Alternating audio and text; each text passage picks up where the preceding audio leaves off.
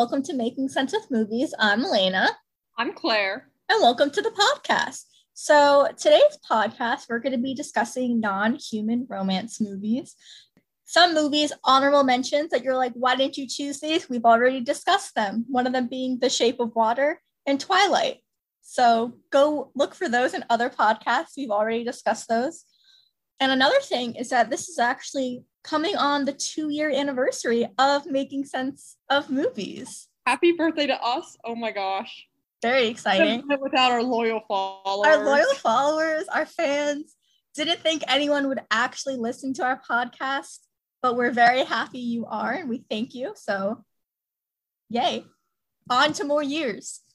Yes. And I feel like we've got a pretty good spread of non-human romances. We got some demon stuff going on, some just lots of creatures and technology all around. So the first movie, or should I say movies, we're starting out is Beauty and the Beast 2017 and the French version from 1946, because there was a mix-up on which one we were going to watch. And originally when we were deciding, Elena wanted to watch the French one, and I was like, oh, we got to watch the live action version. And during the mix-up, somehow Elena watched the live action version she didn't want to, and then I watched the French version. So we'll be talking about both here. Yes, we both didn't think to text each other about what movies we were watching. So yeah, I think let's start with the older one, and then we'll go into the newer one. So I haven't seen the French version. So Claire, tell me about it. Okay, so this version is definitely more somber. There's no singing in it. It essentially follows the same plot we all know and love. It is towards a more adult audience, just because of the tone of it, and there's not as many quippy jokes. There's no singing furniture or anything like that, even though within the actual castle there is very creepy movement on the walls, like lots of hands that move around that carry the torches on the walls. And the reason for this is because this movie came out right after World War II, when the Nazis were occupying France. So after this movie was really, there were 2 points of it. The one was to put France back on the map in regards to filmmaking, and also kind of to show the adults of this time that there can still be magic in the world if we tell you to. Because it's sort of a situation where no one's questioning the magic in this movie. It all just kind of happens. It's kind of difficult to follow in the beginning, I think, just because it is, there's just like a lot of women on screen at once. And I was trying to figure out like, okay, which one of these girls is Belle? One of them has to be Belle. Yeah. And it was very unclear at first, but overall, I really like this movie. The woman who plays Belle is very graceful. And a lot of the times on screen, they show her like gliding around, almost in a ghostly way. And I thought that was, I thought that was interesting. And the makeup for the Beast is very creepy looking. Probably out of all the Beasts so far, this one's the most kind of uncanny to look at, but done in like a very realistic way, I guess is to say. But it is like so much makeup that they actually had to have the person on screen playing the Beast and then do all the voice recordings later. So he was just kind of like a puppet, I guess? Yeah, so there was still someone doing all the facial acting during all the scenes. And this particular Beast he was pretty funny, I thought.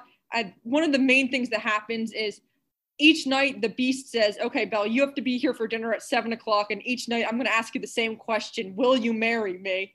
So towards the beginning, each night she's like, no, I'm not going to marry you. But we all know the story, and they end up getting together at the end. And one thing I just didn't know about Beauty and the Beast in general, just the earlier iterations, is that it was meant for young women to be more okay with arranged marriages. Which, it kind of makes sense now. It's just not something I ever thought of. You definitely see the theme. I'm looking at pictures from the movies. And the hands holding the candlesticks, I have to admit, pretty cool looking. Yeah, they're really cool looking. They were also reminded me of the Phantom of the Opera movie too. They do a similar thing with the moving hands. I mean, it was a good movie. I don't think I'd watch it again, just because I do like the 2017 live action version a lot better than this version, just because I like musicals. I did not. I like first saw the live action Beauty and the Beast from 2017 in theaters, and I remembered liking it then. And then on this rewatch, not so much. I just thought, like, one, it's 2 hours and 18 minutes long. It is the longest movie on the list that we have for this episode. And it was too long. It's longer than the animated one. That's really surprising. I feel like there is some stuff from that movie I definitely would have cut out. Like the storyline with her mother, I would have cut that out. That's exactly where I was about to say that too. Yeah, I agree. I think the storyline with the mother didn't really make sense. And for me, like this movie made a lot of like superficial changes that didn't add anything to the overall story. Like one of the things, they talked about in this movie was like, oh, it's like the big, first LGBT character in Disney. And it's like, not really. He dances with the guy for approximately 2 seconds, and you cannot tell that this is a romantic encounter. Disney has played that card so many times, being like, exactly. first LGBTQ character. And honestly, the only real reason they do that is because and have them have such small roles so they can cut them out afterwards for like global releases. Oh yeah, it really isn't right at all.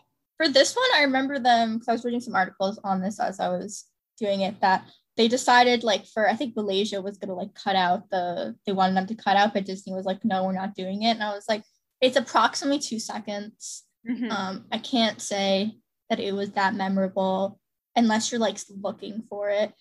And I don't know. I just like overall was just kind of like underwhelmed with this one.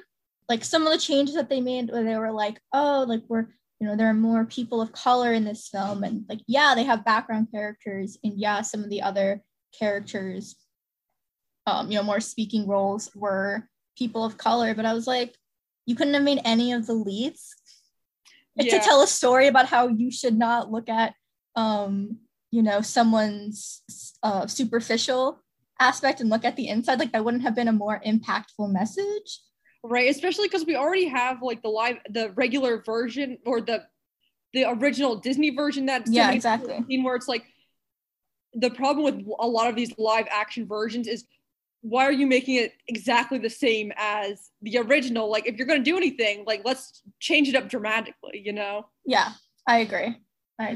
The one character I did like was Catswell was Gaston.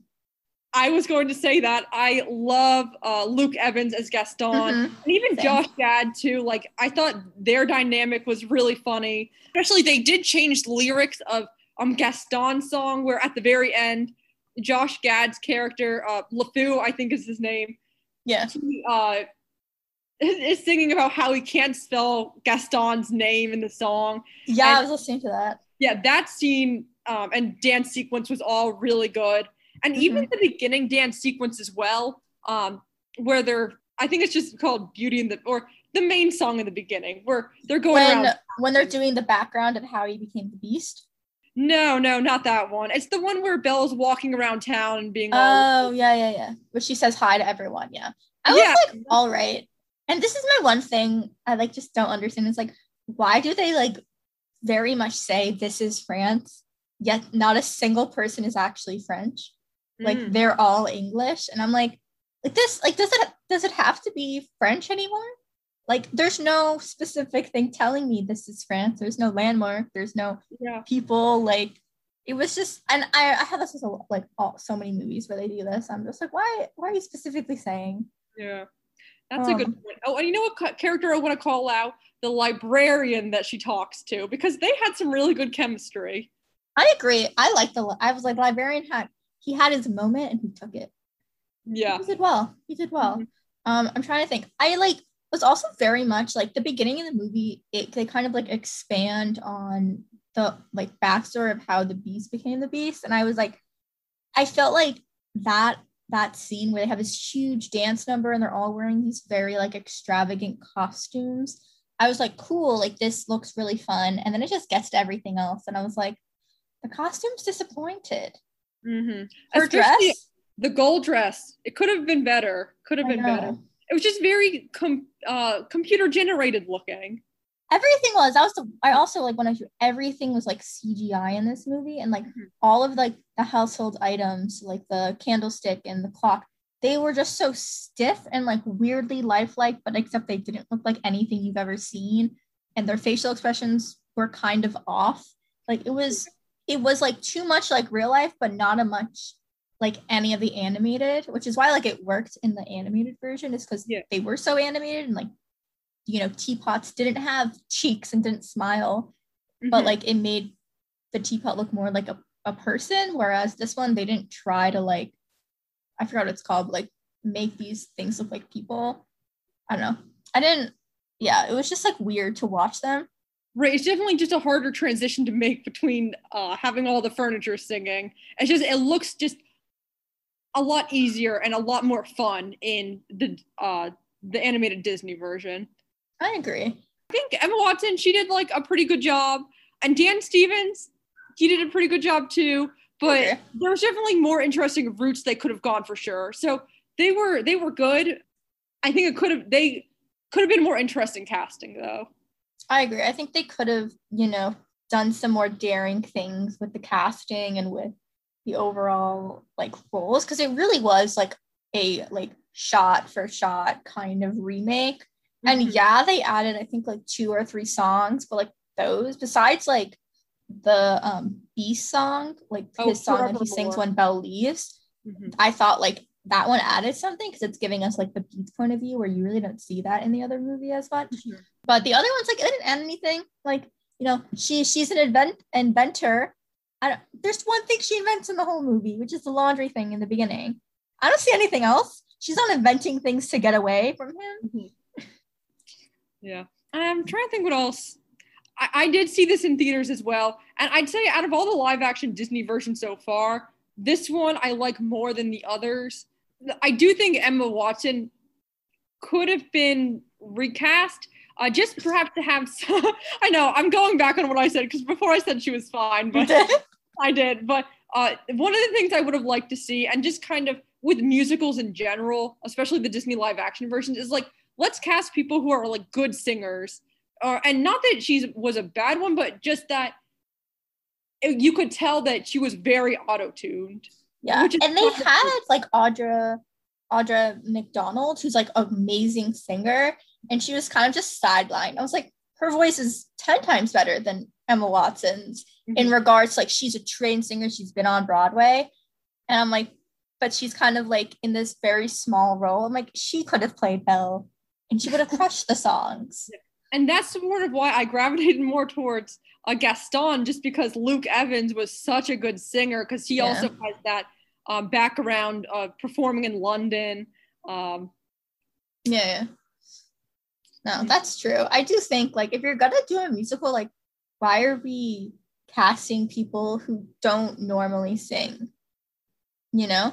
And not that Emma Watson was bad, but her voice just isn't strong enough to like compare. Like Dan Stevens, he was the one who played the Beast. Yeah, so even his voice honestly like wasn't bad, but her voice I just felt like wasn't as strong. Like it felt very like muted.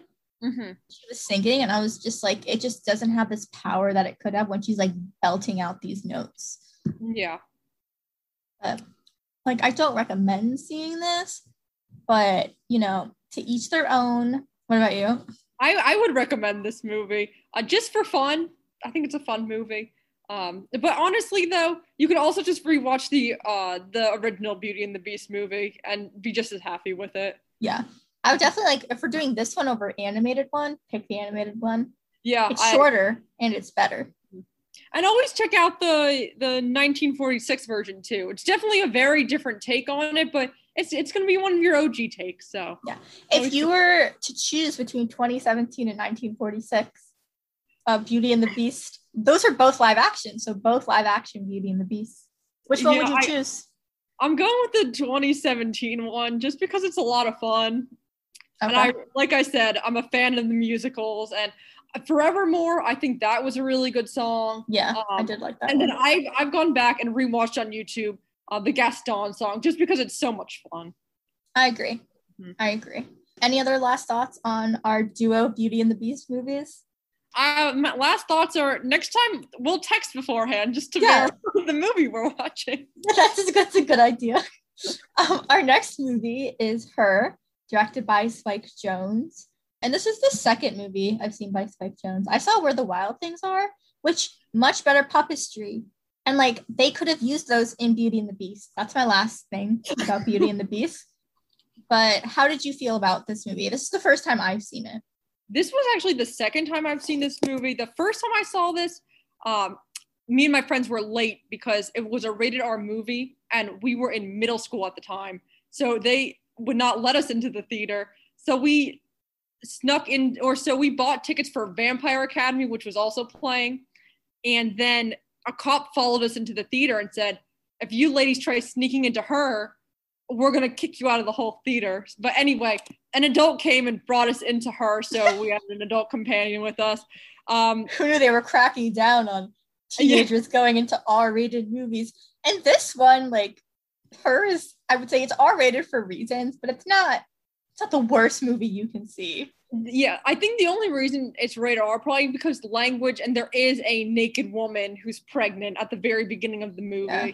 I think also the sexual scenes. Yeah. Oh, that's true. I liked it better the first time watching it. I feel like this time I personally wasn't as invested in the relationship. It's between Joaquin Phoenix's character, Theodore, and then Samantha, who was on who was his phone. He's like an app on the phone. Yeah. It's an AI. Like she's part of like his computer and his phone. He has this like it's more than definitely like an app.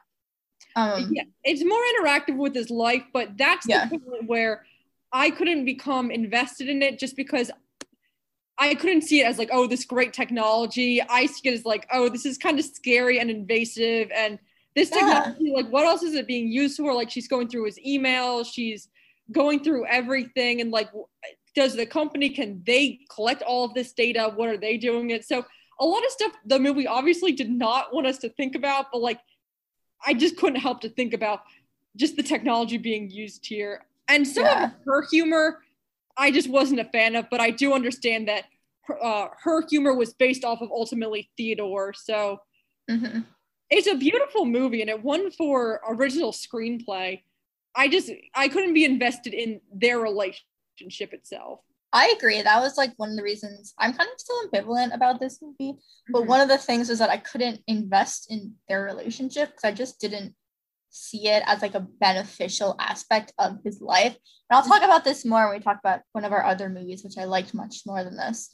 But one of the things is that it like he sets this movie in kind of like a current, it was 2013, which I think is also why like when it came out, people were not thinking about like data in the same way like we are now when it comes to like Facebook and apps and things like that, privacy agreements. Like I was 2013, it's a while ago, but it's kind of in this world where it's both kind of current, but the technology is just more advanced. In the beginning, he's like Theodore is like a letter writer, which it's not explained, but I was very curious about that. He works for a company essentially where people are like, I want you to write a letter to my wife or to my son or something. And him and a bunch of other people write these like really heartfelt letters. And the movie starts out with him staring into the camera, talking about this love. And you think he's talking about himself when really it's a fake letter to like someone's 50th anniversary or something. And I really like that aspect. I kind of wish they like expanded on that. Because there's like at the end of the movie, he publishes a book of all the letters that he's written or some of the ones that he's written. And I'm like, what are the implications? Like, what if someone like, do people who are getting these letters know they're not coming from, like, they're not actually coming from someone? Or yeah, I was wondering that too. Because it was a very interesting job. And I do like why they chose that specific job, just because one, it doesn't exist. To my knowledge, it doesn't exist in real life. Maybe, but also it's just very ironic how he was just such this romantic guy, just without any romance in his life. I feel like also it's ironic because he's able to express all of these emotions in these like fake letters, but not in his own life.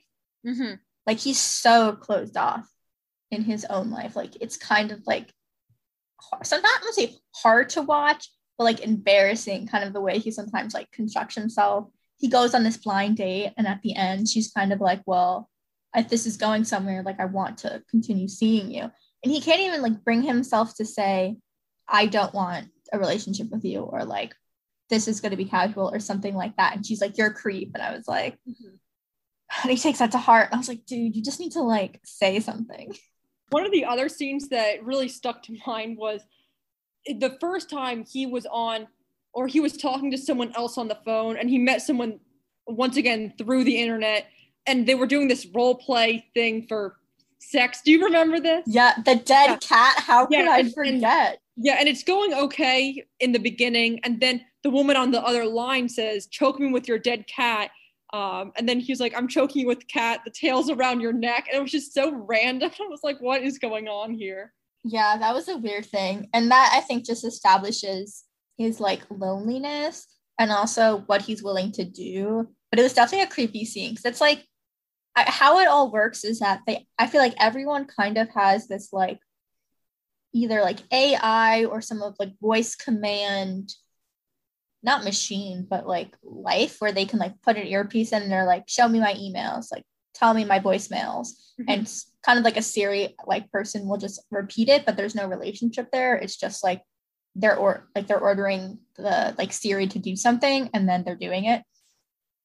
And so the chat rooms, instead of like being on his computer, he's hearing everything, which I think gives it a different perspective. But the cat thing was it was just odd. And it was like not what I was expecting. Yeah, but at the beginning of a movie.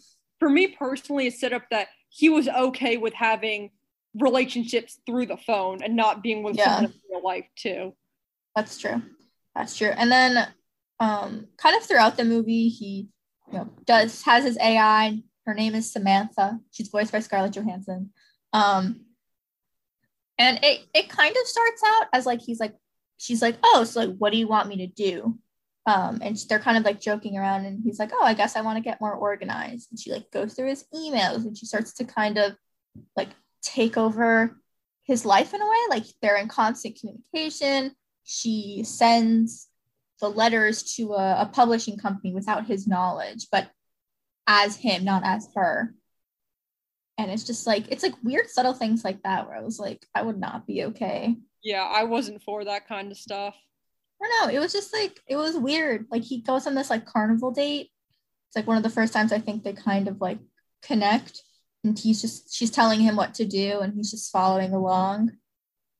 And the whole thing is kind of ironic too, just because if you walk outside today, you see everyone talking their phone, like everyone's always using their phone. So this shouldn't be a thing where it's like, oh, I'm really put off by this.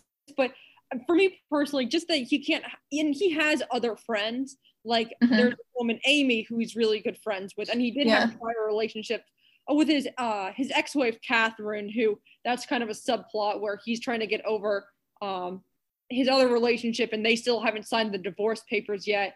But then he ends up meeting Samantha, so he's like, oh, I feel better about signing these papers now. But I still feel like I couldn't imagine a real world where people were in relationships with their phone. So it was just all too invasive for me. I think that's the key word here. Technology, invasive. She's looking through his emails and just doing honestly can do whatever she wants. And what she decides to do is just leave. Yeah.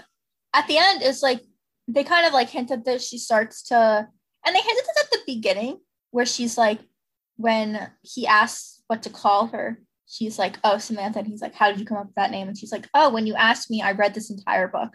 So it's hinted at that she can do multiple things at once, because she's a machine and not a person. But at the end of the movie, he's kind of like, how many other people like are you an AI for besides me? And she's like, 6,000 or 8,000 or something like that.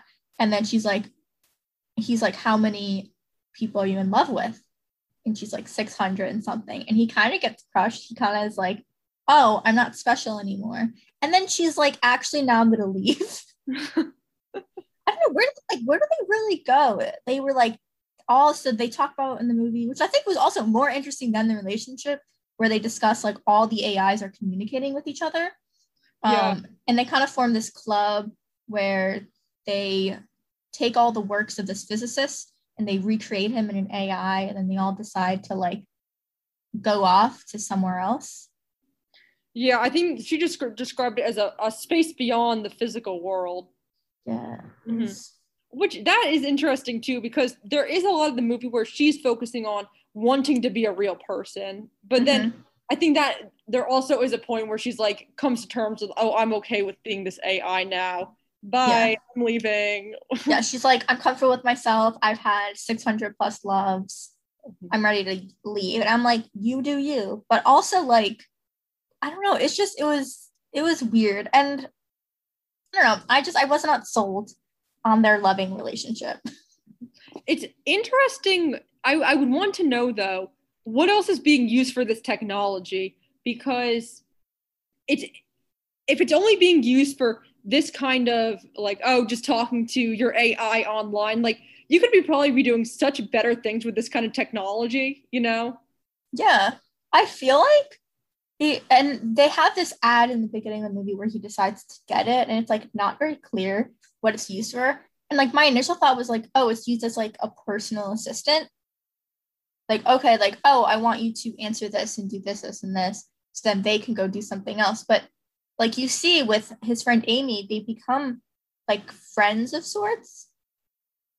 Like Amy is talking to her AI and they're like friendly and they like play video games together and whatnot.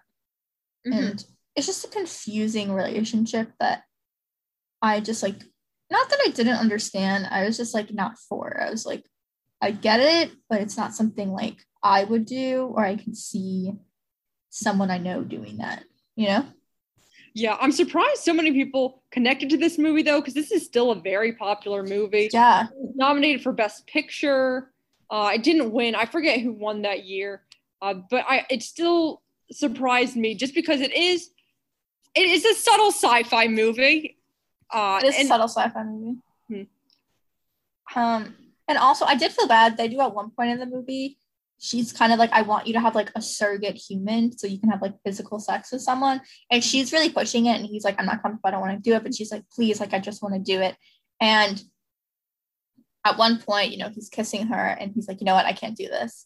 And she, the surrogate, who like, we don't hear her talk the entire time, just starts to like break down. She's like, I just wanted to be like a part of your love. And now I've ruined it. And I'm like, that was not where I thought this was going. Because like he's like, oh, is this a prostitute? And she's like, no, like this woman just wants to do it because I told her our story and she believes in it. Yeah, like, interesting. She's interesting. I want to know more about her. Yeah, I think like the subtle world building was like really well done because there's a lot of interesting things when it comes to like the surrogate for like the AI love, the AIs themselves, the other types of technology like the letter writing. But I just felt like Theodore, like we didn't know that much about him. I'm not sure I liked him that much, honestly. Yeah, and even then, like he was all right.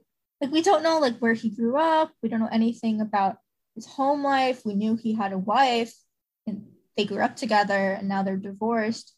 We don't know how he got into letter writing. Like even and not necessarily saying like we need to know these things, but it's like he for me doesn't seem like a full character. So I'm like, I'm just knowing him now. And like nothing is explaining themselves like why he's behaving like this, you know? Yeah. I think Joaquin Phoenix, he did a good job though. So did Scarlett Johansson. And this marks the first movie out of these movies we're watching where there is a random Chris Pratt appearance, and there's two of them. I was gonna say that. I was like, in my notes, I was like, Chris Pratt is in this movie too. Yeah. He's so unlike him. Like this, he's kind of like going into more like the nerdy. This is obviously before he was like the action star he is. Yeah. Yeah, and he just plays like Theodore's coworker who's like so okay with the AI romance. Mm-hmm. And his girlfriend Tatiana, like they're together. But there also is, so they go on a date, they go on like a hiking date, like Paul and Tatiana and Theodore and Samantha, and where they were talking about like what they like about one another. And Samantha was like, yeah, I used to be jealous of, you know, or wanting a body or like, you know, jealous of Theodore because he can go out.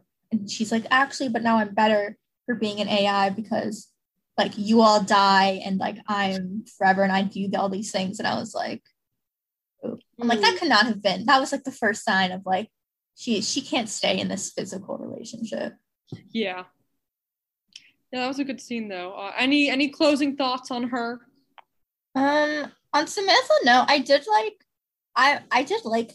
the like not the costumes, but the way they dressed Joaquin Phoenix in this movie. He starts off wearing a lot of reds, and he also wore this like really bright yellow shirt that was always like shocking when I saw it on screen.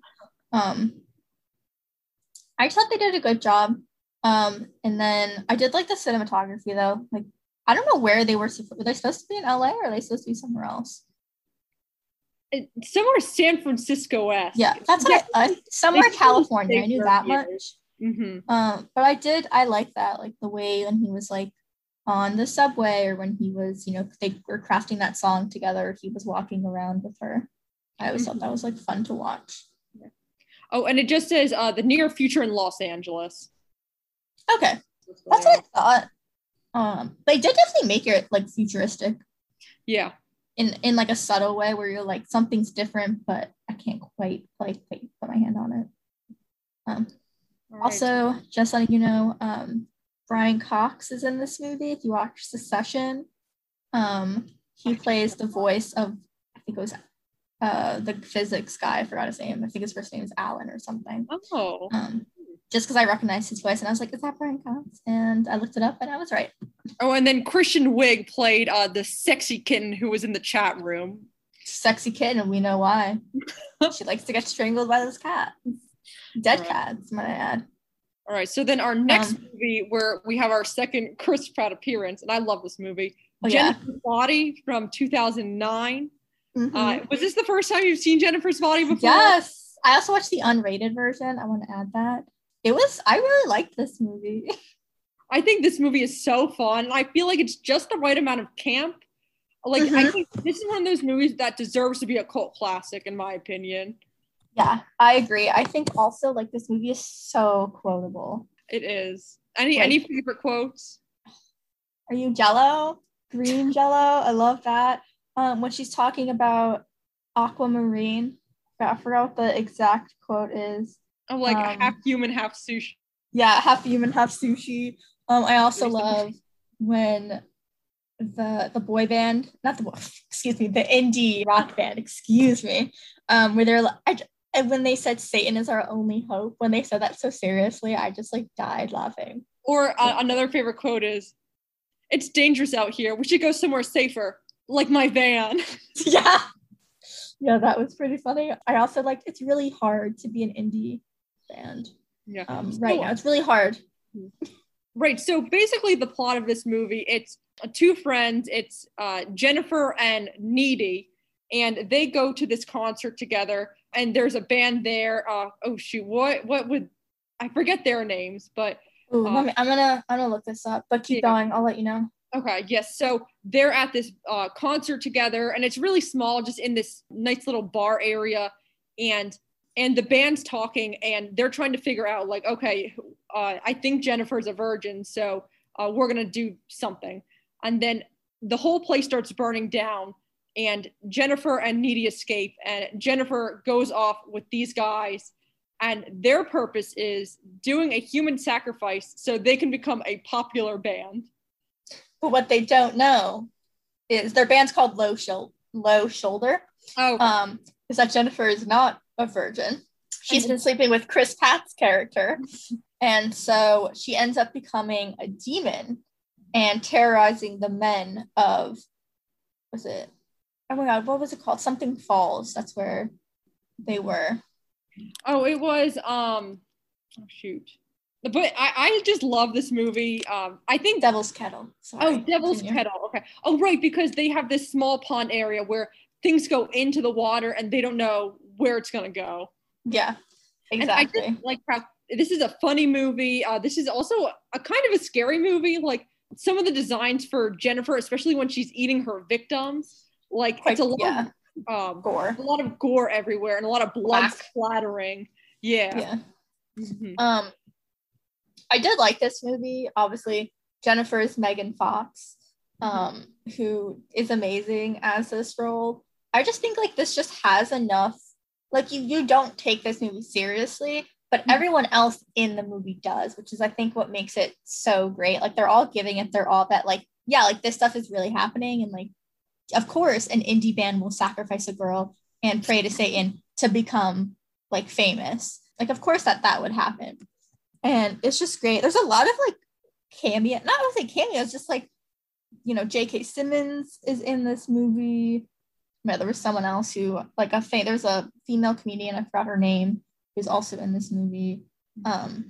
Adam Brody was the singer who's from the Adam OC. Brody, and this is the second time where he's played like, he's really cute, but he always plays such evil characters. I think it's because like he has a very boyish look, and they're like, let's use that against him. Their band Low Shoulder, I wrote in my notes, were giving me specifically the Killers' Mr. Brightside music video. That's specifically what happened. And the reason we put this as non-human romance is because I do believe the romance between Needy and Jennifer. I think in their twisted way, they did love each other. Yeah, Needy in the end does avenge Jennifer. Mm-hmm.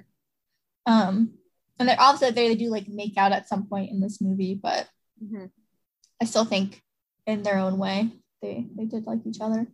And you know, it's funny though, because there's a lot of people who hate this movie, which surprises me because it's so fun, but there's a lot written around when this movie came out, the trailers and all the promotional material for this. It was all centered around sort of sex and specifically Megan Fox. Like this was right after Transformers. Mm-hmm. So a lot of the trailers just kind of hypersexualized her, and which really not the point of this movie. It's not. This is like Jennifer's a beautiful character, but I don't think it was meant to be like a super sexy movie, just because it's literally about Jennifer eating other men in this town. Yeah. And I did think like there was, I think, a different sense. Like she obviously like she eats men, mm-hmm. but she kind of plays into their perception that she's like a very beautiful girl. Yeah. And obviously like she's very sexy, and she, you know, men want her. And she uses that against them, where she's like, oh, you wanted me? Well, now you have me, and this is what's going to happen. Like, to stay this beautiful, I need to continually eat people, which I thought was great, and like a good twist on, you know, that like staying beautiful trope. I always do something bad.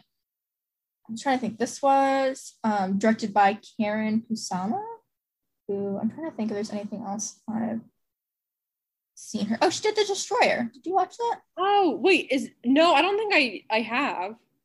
Oh, that was a good movie. That was with Nicole Kidman. That was a good movie. And she also did a couple episodes of *Halt and Catch Fire*, which I liked. But yeah, this was it was just like an overall like fun movie. I'm trying to think of like what were other moments that I really liked. Amanda Seyfried, I thought she was really great in that particular role. And I like all the costumes too. It was all of just a very specific, like, early 2000s, which I love.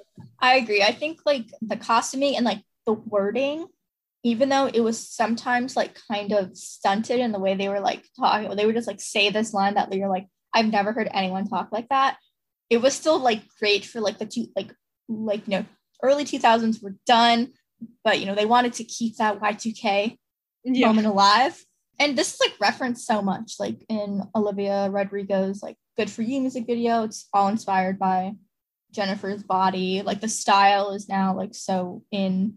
So I feel like it's risen back to its great status. Yeah, no, it's definitely found its following. And the reason I originally heard of this movie ever was because I'm such a huge Panic at the Disco fan, and they do the song New Perspective for this movie. And there's actually a Panic at the Disco poster, I think in Needy's room too. Oh, that's funny. I'm trying to think. Oh, there is one moment. So after like the initial fire, Jennifer goes into the van with the band. Even though I'm only surprised by that Needy doesn't go with her. Like the whole thing of them being like really close, and she thinks Jennifer is going to be in trouble. I'm surprised Needy didn't do anything. Yeah, or not that she like didn't say anything, didn't call Jennifer's mom. Wasn't like, hey, like I think something's going on. Just like waits for her to come back, which I thought. And she calls her boyfriend. I'm like, what is her boyfriend going to do? So Jennifer comes back and she's acting weird. We're not really sure why yet. And she invites this other guy. One of the guys, football players, died in the fire. She invites his friend back to the woods, and this is where she eats him.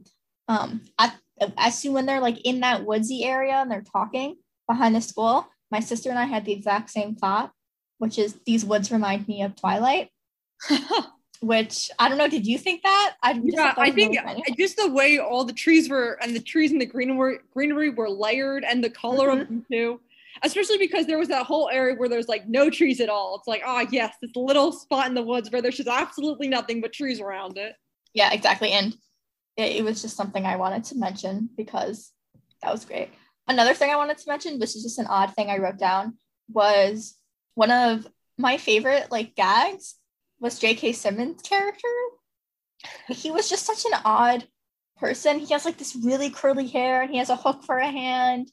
And when he hears Jonas, who's the guy in the woods, screaming, he's like, oh my God, he's screaming from pain. And he has this general idea that he thinks he knows what he's doing, but he has like no idea what's going on with any of the students, which I thought was pretty funny. It was just such a funny town in general, just because all these people keep on dying and they're all like, oh, like this is so sad, instead of actually looking into these like horrendous murders that are occurring. Yeah. They also think it's a man. They said, oh, we're going to get the men who did this to your son. That was one of the lines in the movie. And you're like, nah, like it's Jennifer. And I also love anytime Jennifer was like on that high from eating so much. She's always wearing like the brightest pink clothing. Everyone else is wearing gray. She's like putting her tongue under fire and she's realizing she can't get hurt. She was like, I'm amazing. I also love when Low Shoulder, they have this song that kind of becomes like the anthem of Devil's Kettle. And at some point in the movie, they're like, oh, we're going to play a charity and concert. And 3% of the proceeds will go to Devil's Kettle. I literally laughed out loud at that. I was like, these men. No, they were so funny. Because the other quote I've written down is when one of the band members is like not completely okay with committing murder for their band. And then the main guy's like, do you want to be rich and awesome? Like that guy from Maroon 5. And then the other guy just says, Maroon 5. Yeah, like that's a reference. I know, especially because I feel like Maroon 5, like they're not the most popular band ever. Like, it's Adam Levine. He's from Maroon 5, right? Just Adam Levine. Yeah. Yeah. Their songs are kind of annoying too. So when I saw that, I was like, what the heck? Yeah, it was just like, it was clearly like, it was like, this is the 2000s moment. When you think like Maroon 5 is the height of like indie band. This movie is just such a time capsule for this time, honestly. I agree. I also love the scene where I feel like it's kind of comes from tonally, like does not match the rest of the movie, but like overall really cool when she's swimming in the lake after she kills the football player, which is like the first time we really see her feed.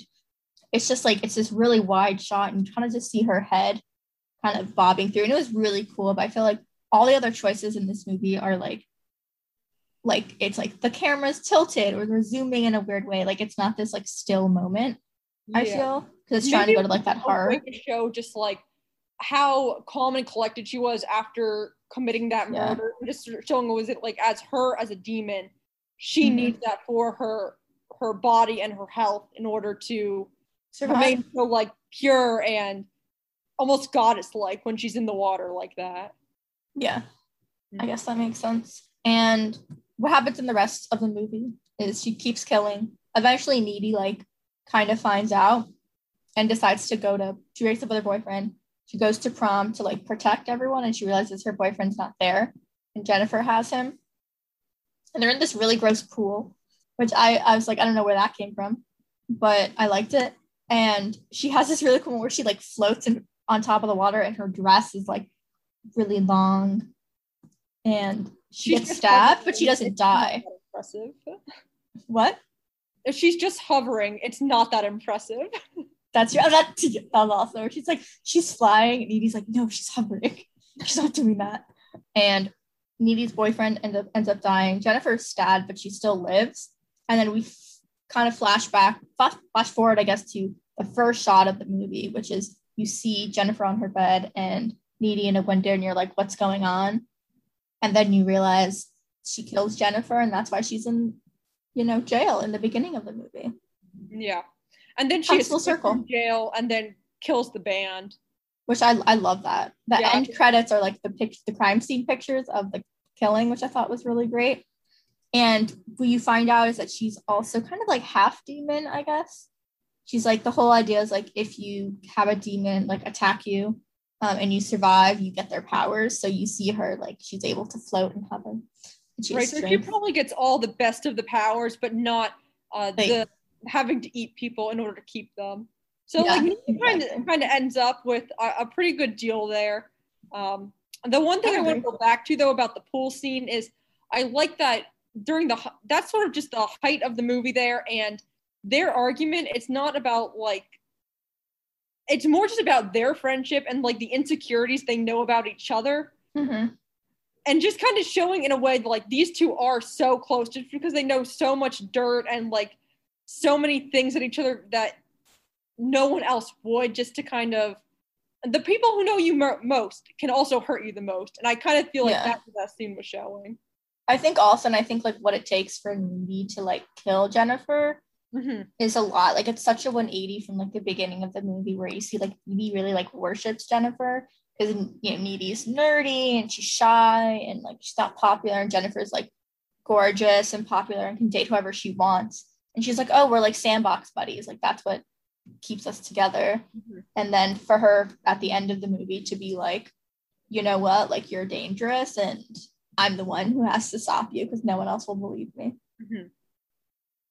Any other last thoughts on Jennifer's body? No other last thoughts, but I really love this movie and I would definitely recommend it if you haven't seen it already, just because it does do a good job of subverting so many teen high school tropes just in general. And I just think it was done with a lot of care. Yeah, I agree. And yeah, I think it was my first time watching it for this podcast, so I would definitely agree. And yeah, let us know. It's a good one. It's a good one. Our next movie is Lars and the Real Girl, which I also watched the first time. What about, have you seen this before? No, I had never even heard of this movie before. And this is one of those movies where you can never judge a book by its cover, because I was going into this expecting something just really raunchy based on just the cover of the movie, because it's supposed to be about Lars and the relationship is with a sex doll. So I was like, oh, this is going to be like creepy and like, even though it's Ryan Reynolds, like he kind of, it's a creepier look than Ryan Gosling, not Ryan Reynolds. That's what I meant. I'm sorry. Yeah, Ryan Gosling. What you're normally meant to seeing. But this was just such a pure and wholesome movie. And I agree. It was written by Nancy Oliver, who's a playwright who actually got an Oscar nomination for this movie. And I think one of the things that surprised me the most was, how wholesome it was, but how everyone in the town was for it. So if you don't know what this movie is about, Clara spoke a little bit of it, but it's about Lars. He doesn't like really know how to socialize. He doesn't feel very comfortable socializing that much. And he lives in this like small Wisconsin town. And he's one day comes to his brother, who he lives in the garage. His brother lives in the house. It's like, oh, I have this girl. She's from Brazil. And, you know, his brother's like, cool. And you find out it's a sex doll. And the idea, if they take him to the, primary care doctor, and they're like, what are we supposed to do? She's like, just go along with it. And not only does like the brother and the wife go along with it, like every single person not only goes along with it, but goes out of their way to like make Bianca, who's the sex doll, feel like included. Like she volunteers at the hospital. She goes to banquets for the school. She's elected onto the school board. Like she gets haircuts on certain days and she goes to the salon. Like it's insane. Yeah, she becomes really her own individual person to the point where even people are inviting her out just separate from Lars. Like they exactly want Bianca. Exactly. They just want Bianca. And what I really liked is that the whole time I'm kind of like waiting for like the other foot to drop or shoe to drop, where I was waiting for someone in the town to be like mean or to make fun of Lars or to make fun of Bianca. And there's this one scene where Lars is going bowling and you see all the guys that work with his brother Gus. And before the movie, you kind of see them like they're talking about Lars and they're kind of like making fun of him a little bit and Bianca. And as soon as they see them, you think, oh, they're going to make fun of Lars. And they don't. They like join him bowling and it ends up being like a really nice time. And I think that's what's like great about this movie is that it decides to be like, you know what, like people can be nice and people can like look out for each other. It doesn't always have to be like mean and cruel. Right. This is honestly just a really good comfort movie. I agree. Yeah, I would say definitely a new comfort movie. One of the things I liked about this movie, unlike kind of her, is that one, you're strangely rooting, like not let's say rooting for their relationship, but you are like it. Like what I noticed was that when he was with Bianca and he kind of came out of his own shell, and the doctor says like he could be doing this for a reason, and he goes to Christmas parties and he goes out and he is talking to people at work more than he would before. So like that's why I liked it. I wouldn't say I was like rooting for them to stay together, but everyone becomes so used to it in the town that it's shocking when they're not together. Nice to see. And the only person who towards the beginning was just skeptical of it is his brother, and sort of in the beginning his brother's wife as well, because they're at the dinner table for the first time and they're like, well, should we give her food? Like she doesn't need food. And Gus is just very concerned for just Lars for making this decision, but everyone grows out of that because everyone just wants to see Lars succeed. Because everyone, they love Lars. Exactly. And the whole thing is like, he grew up in this town. His father, recently passed away. And you learn in the movie that his mother passed away when giving birth to Lars. And, he's always been this very quiet person. And you also learn that like his brother like left when he was old enough and was like, couldn't deal with his dad. He was like, our dad was so sad. Like I didn't understand it. And his brother apologizes to him and is like, I didn't understand why he was so sad and I couldn't deal with it. And I left you with him. And like, I'm sorry for that. And I was like, it's a full circle. Like, it's just so nice. It's just such a nice movie. Yeah. And then we get to, and that's, I don't want to say nothing happens in this movie because it's more of a character-driven movie of Lars and Bianca visiting the hospital all the time because they never want to make Lars feel bad, but they always say, well, Bianca needs this help. So take Bianca into the hospital for the care she needs. And while they're there, the psychologist is talking to Lars, just getting an update on what's going on. And we get to a point where Bianca starts dying, which obviously she's sick. Yeah, Bianca's sick. She starts dying. And obviously everyone knows like, okay, well, a doll can't die, but it's more Lars kind of weeding himself off of needing this anymore just because he doesn't need it anymore. But it's so sad when Bianca's sick and they go to the lake house together because it's kind of Bianca's final moment.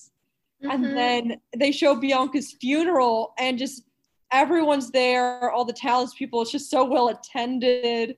Yeah, it was like they went all out. And at the lake, he like kisses her, and the whole time they're really like, Lars is like devout, Christian. He goes to church every week, and the whole thing is that like he doesn't feel comfortable like having Bianca stay with him in the garage, so he was like, oh, she'll stay in Gus, his brother's house, and then you never see them like physically interact unless he's like taking her in and out of the car. But I thought that was, and he kisses her, and I was like, oh, like you kind of know like this is her last moment when he does that. It was just sweet. Like you see him grow, and throughout this whole time he kind of becomes closer to Margot, who's his coworker who like initially had a crush on him and still does after this, like still likes him. She has a boyfriend and breaks up with him in the movie, but she still likes him. And there's this cute moment where one of the other coworkers like pretends like puts a noose around her like stuffed bear, and Lars she's crying and she has the bear, and Lars like goes to her and takes the noose off and like does like pretend CPR on the bear and it's like mouth to mouth on the bear. He's like, oh, the bear's alive. And I was like he would never have done this like weeks ago if this was without Bianca. Yeah. Yeah, just because he understands that even things that aren't alive need care, even if he's not willing to admit that to himself yet. Yeah. And when I was watching it, like he kind of starts to get like angry at Margot a little bit. So like throughout the movie, and it starts at the Christmas party when he brings Bianca, and Margot sends out this email basically like warning everyone like this is what like he thinks she's his girlfriend, like everyone just be okay with it. And it was really cute. Cindy, his coworker who calls him Mr. Sunshine, there was a party and it was so cute when her husband was dancing with Bianca. Yeah. in the Oh, I love wheelchair. that part. Yeah. And they're like commenting on her hair, like, oh, how do you get it that way? And just like talking to her like a normal person. Yeah. And Yeah. everyone does this. Everyone's like, like, oh, like and when you start to realize things are cracking was when they have Lars and Bianca has this fight. So Lars comes home from work and he was like, oh, we were supposed to say Scrabble, like what are you doing? It was like the wife Karen was putting clothes on her and she was like, oh, like Bianca has to go to a hospital banquet, there's for all the volunteers because Bianca volunteers at the hospital. And he gets so angry. And he's like, why do I have to like look at a schedule like to see my girlfriend and everything like that? And one of the other hospital volunteers, who was like the first woman at church to be like, we should embrace this, was like, I don't want you talking to Bianca like that. I was like, everyone's so protective of her. No, yeah. And that scene is really scary too, just because it's the first time we ever see them fight. And they comment in that in the movie too. Like, this is They just never fight. Yeah, this is just so jarring to watch because they never fight. And Lars's character has always been so quiet. To hear him raise his voice was kind of scary. Yeah, it was. And you see them have more fights. Like there's a time when he like gets out of he stops the car and he's like, stop using that voice with me. And you start to realize that maybe like they shouldn't be together. He talks to the doctor and he's like, I proposed to her, but she said no. Oh yeah. Oh, which is like kind of sad. And it's like during that point when he starts to like notice Margot more, and Margot like in the beginning of the movie was like, oh, we should carpool, like, oh, like we should hang out, like clearly liked him, but he like had no idea how to respond or just like literally wouldn't respond, would just ignore her and like go do something else. And then he like goes bowling with her and it was just like cute. And at the end of the movie when Bianca dies and they're at the funeral, it's just him and Margot standing by the funeral, not funeral, the what am I thinking of? The plot. Yeah, the headstone. And he was like, actually, like, do you want to go for a walk? And I was like, it's nice because you realize he's like moving on with his life. Yeah. And like moving to like the real world. Yeah, Bianca was able to teach him the most in life. Even though it was also him kind of teaching it himself. But he needed Bianca there. They needed He did, yeah. Yeah. The eulogy also was just so sincere. I know everything about this movie was just so good. And I forget, I think it was you who recommended this movie. And I had like never heard anyone talk about this movie before, which surprised me because I would honestly recommend this movie to anyone. Same. And I think like I initially saw the trailer and I was like, and I think when I first saw it, I was like, oh, like you're saying your same kind of thought where I was like, oh, this is gonna be like a weird, like gross comedy. And it really wasn't. And I think that really goes to like Nancy Oliver who wrote it, because there was no one wrong scene in this movie that made you think anything other than like these people like care for him and that's why they're doing this. Yeah, so good movie. Any closing thoughts? I just highly recommend, like, this is of the ones we watched, like this one's my all-time favorite. Yeah, I think this one is right at the top of my list. There's the one other movie which is our last one, our last movie on this list, but I like it for a very different reason. And that's a great segue. Our last movie on the list is The Fly, from the 1986 movie, which is directed by David Cronenberg. Don't think I've seen another movie by him. I don't think I have either, and I've kind of stayed away from his movies up until now just because body horror grosses me out so much, and he's kind of known as just the king of body horror because I think he does a Videorama too, which is like being sucked into the TV. Just everything he does is like horror that has to do with mutating your body, which is gross. It is gross. No, this movie is no exception to that. Oh yeah, so this one is about Seth Brundle, and he's the scientist who has this invention where he's trying to transport matter from one one location to another location through these big metal machines that he's built. And then we also have Veronica, who's played by Gina Davis. Love her. She's just a journalist who's kind of used to be in a relationship with her boss, but is now just very interested in what Seth is doing because it's groundbreaking what he's trying to accomplish. And this is a pretty popular movie. Everyone knows how it's going to go, where there's a tiny little fly that gets in there with him and he begins mutating into the fly. Yeah, and it starts off with, behavioral changes. He eats a lot of sugar. He gets really confident. He really wants, the whole point is that he had never, transported something that was living. Everything was always, like a slice of meat or whatever. And he ends up transporting himself because Gina is called back to her office where her ex-boyfriend / boss is like, I'm going to post this story. So she leaves him and he gets drunk and he's insecure and he decides to do it and doesn't notice the fly. So he's still upset about these feelings. So when she comes back, he's kind of erratic and it's kind of scary how hyped he is. Mm-hmm. And he kind of really wants her to transport as well. And she's really scared by it. She's like, no, I don't know what's going to happen. Look at you. Because they haven't you're not acting the long-term symptoms. Exactly. Because originally what they were going to do is they had tried it out with a monkey one time and then the whole monkey basically disintegrated into just meat. And they were going to try doing that again before he had gotten drunk. And that scene was just so scary to watch because everyone knows what's going to happen. And you're like, no, Seth, don't do this. Don't do this. Yeah. Never make big decisions when you're drunk, folks. Exactly. That was one of the things that I remember. I was like, this all happens because he was drunk and he couldn't wait for his girlfriend who loved him to come back and explain what happened. That's the reason. He starts to spiral. He gets really strong. He does gymnastics in his apartment, which I find pretty funny. And he I wrote that he's really talkative. He's kind of it feels like he's on drugs of some sort. Right, because what he thinks happened was his body was cleansed when he went through the machine, and that's why he thinks he's acting like that. But then slowly, it's really broken up into different stages about how bad this mutation is going to get.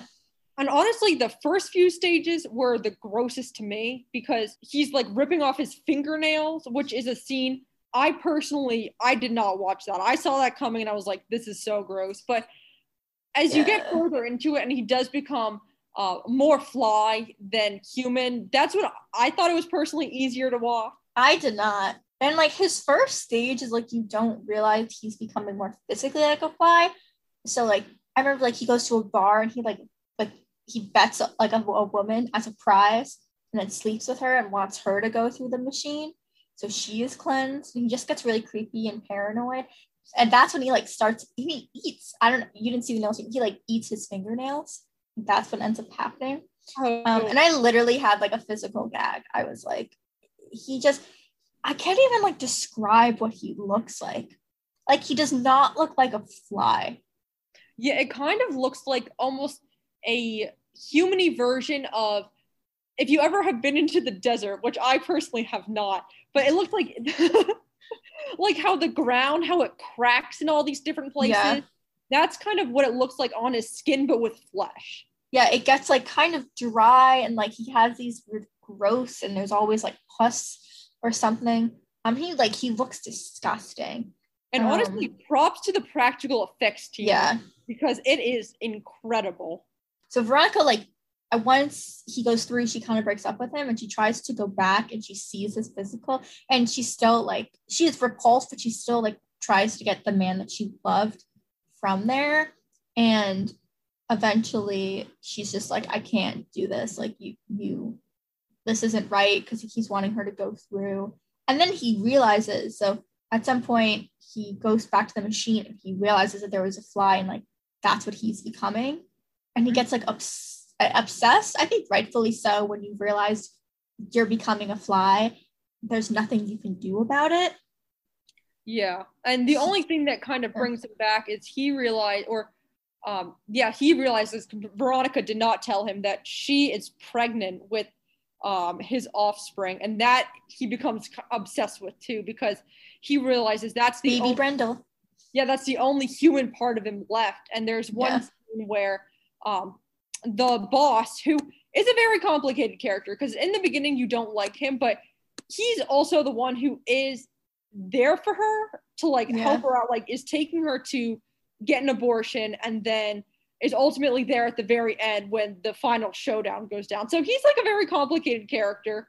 But there's this one scene where she's dreaming about having this baby, and it's this like huge insect egg that comes out of her, and the whole thing is so gross. And at that point you can't tell if that it was a dream or not. But I just feel like the thing I love about this movie is I can't think of one thing that I would have taken out of this movie. It's only an hour and a half long, and I agree. Everything is needed for it.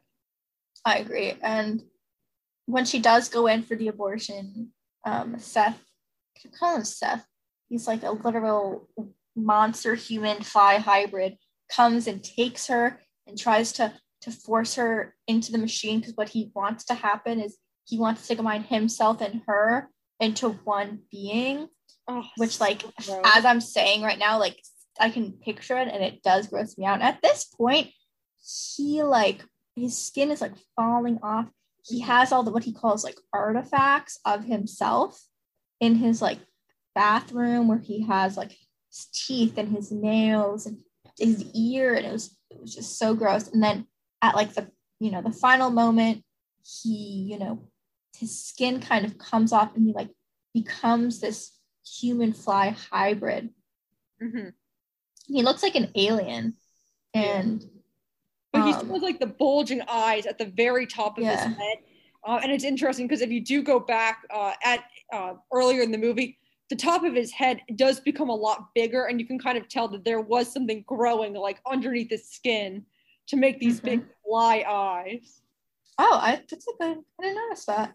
And then when he tries to fuse with her, he ends up fusing with the machine, which is even like grosser because he can't quite move. And he's just like, kill me. Like, I can't live like this. And it was just... Yeah, because he puts the gun up to his head and Veronica's hand on the trigger and is like, you got to do it. Well, he doesn't say that, but it's implied like, you have to do this for me because I'm just no longer anything. Like, he's not a human. He's not a fly. It's just like a weird mix. Yeah, and that's the whole movie. Like Claire said, like the practical effects are amazing, but like if you get nauseous or like grossed out by body horror or anything like that, it's like, not for you. Exactly. Like it was so well done. I was watching this while on a train, and my sister, like I asked him like, oh, do you want to watch this movie with me? It's an hour and a half, and she's like, no. She would like look over randomly and just be like, what the fuck are you watching? She's like, that is disgusting. And I'm like, yeah, I know. Yeah, I wonder where David Cronenberg thought of this idea. It's a remake. Oh, right. Oh, yeah, God, I forgot about that. There's a 1954 version, which I don't know if that one was an original, if that came from like a book or something like that. But it is a remake. And I love, like, I think the casting, they did a really good job. Like it's essentially like three characters. It's Veronica, Seth, and then Veronica's boss. Those are our main characters. That's it. And I think like it really hinges on like, do you believe like in Seth and Veronica's love and why she would like continually go back even though he's becoming like this? And I would say I do. Yeah, I do. I would have to rewatch it again though, just to pinpoint like where or if she fell out of love with him, because she could have just been going back just because, there's like romantic love and then there can just be love. So I kind of think there must have been a point where she's just going back because she does love Seth, but no longer in a romantic way, kind of realizing like there's honestly no going back from this huge mistake that he made. I was wondering though, if this is a thing that happened in real life, what do you think the doctors would do? Like insecticide I don't know. We're not doctors. Yeah. I would want a doctor's perspective on what someone would do in this situation. I think if personally, like if it's hurting that person and if they're hurting other people, I don't know if they would like kill the person. Like they would definitely research the person. I don't know if they would let that person like live a normal life because they kind of can't. Yeah. The one thing I did notice was like when I first watched this movie, I really didn't have a ton of background going into it. Like it's called The Fly. I like read a description and I was like, cool, okay. And the beginning of this movie, like you kind of don't know where it's gonna go. Like I didn't know how he was gonna become a fly. I just knew he somehow does. So in the beginning, it's like he comes for me, like Seth comes off as like very confident, but also like a little bit arrogant. Like Yeah. I liked his character, and you can see why when he starts being like, this is the greatest thing ever. This is going to change humanity. And I think in reality, like it would have done that because he takes Veronica to the like abandoned car lot, abandoned factory or whatever, and is like, and tells her to like stay there so he can show her what's going to happen. He like keeps the key, and he's in the beginning he's like very controlling of her, which I kind of found a little gross. And I think once they actually like fell in love, I was like, I liked his character better. Yeah, to me, it was one of those things where he was smart, but he also needed everyone to know he was smart. Yeah. I just felt bad in the beginning because his hair was so luscious, and I was like, his hair is so it's nice. Bald. Yeah. And then the other thing I realized, like another random thought, is that he's got his kitchen area right next to the area where he experiments. And I was just kind of like, why would you eat in that area? I'm sure there are chemicals just all over the place. Just from a health perspective, I was surprised me. Yeah, I also was like, where was he getting these monkeys and baboons? Yeah, I was wondering the same thing. That's a good point. It's like, what's going on? But I like the music too. It was just very mellow, but it fit really well. That was eerie. I like that. Yeah. Mm-hmm. It did a good job. I can't like describe it, but it did a good job of like setting the tone and making you like know something wrong is gonna happen. And the other gross part that I almost couldn't watch was you mentioned earlier when there was the arm wrestling competition for the girl, and during that arm wrestling competition, Seth breaks the other guy's arm so badly that the bone starts like coming out of it, and that's another thing where I was like, that is too much. That's so gross because I didn't think that was gonna happen. Like obviously he was gonna win, but I didn't think the bone was gonna pop out of that other guy's arm, and I was like, oh my gosh. Yeah, that was gross. It was just like, oh, look how strong he is now. And the one thing I was like, are flies really that strong?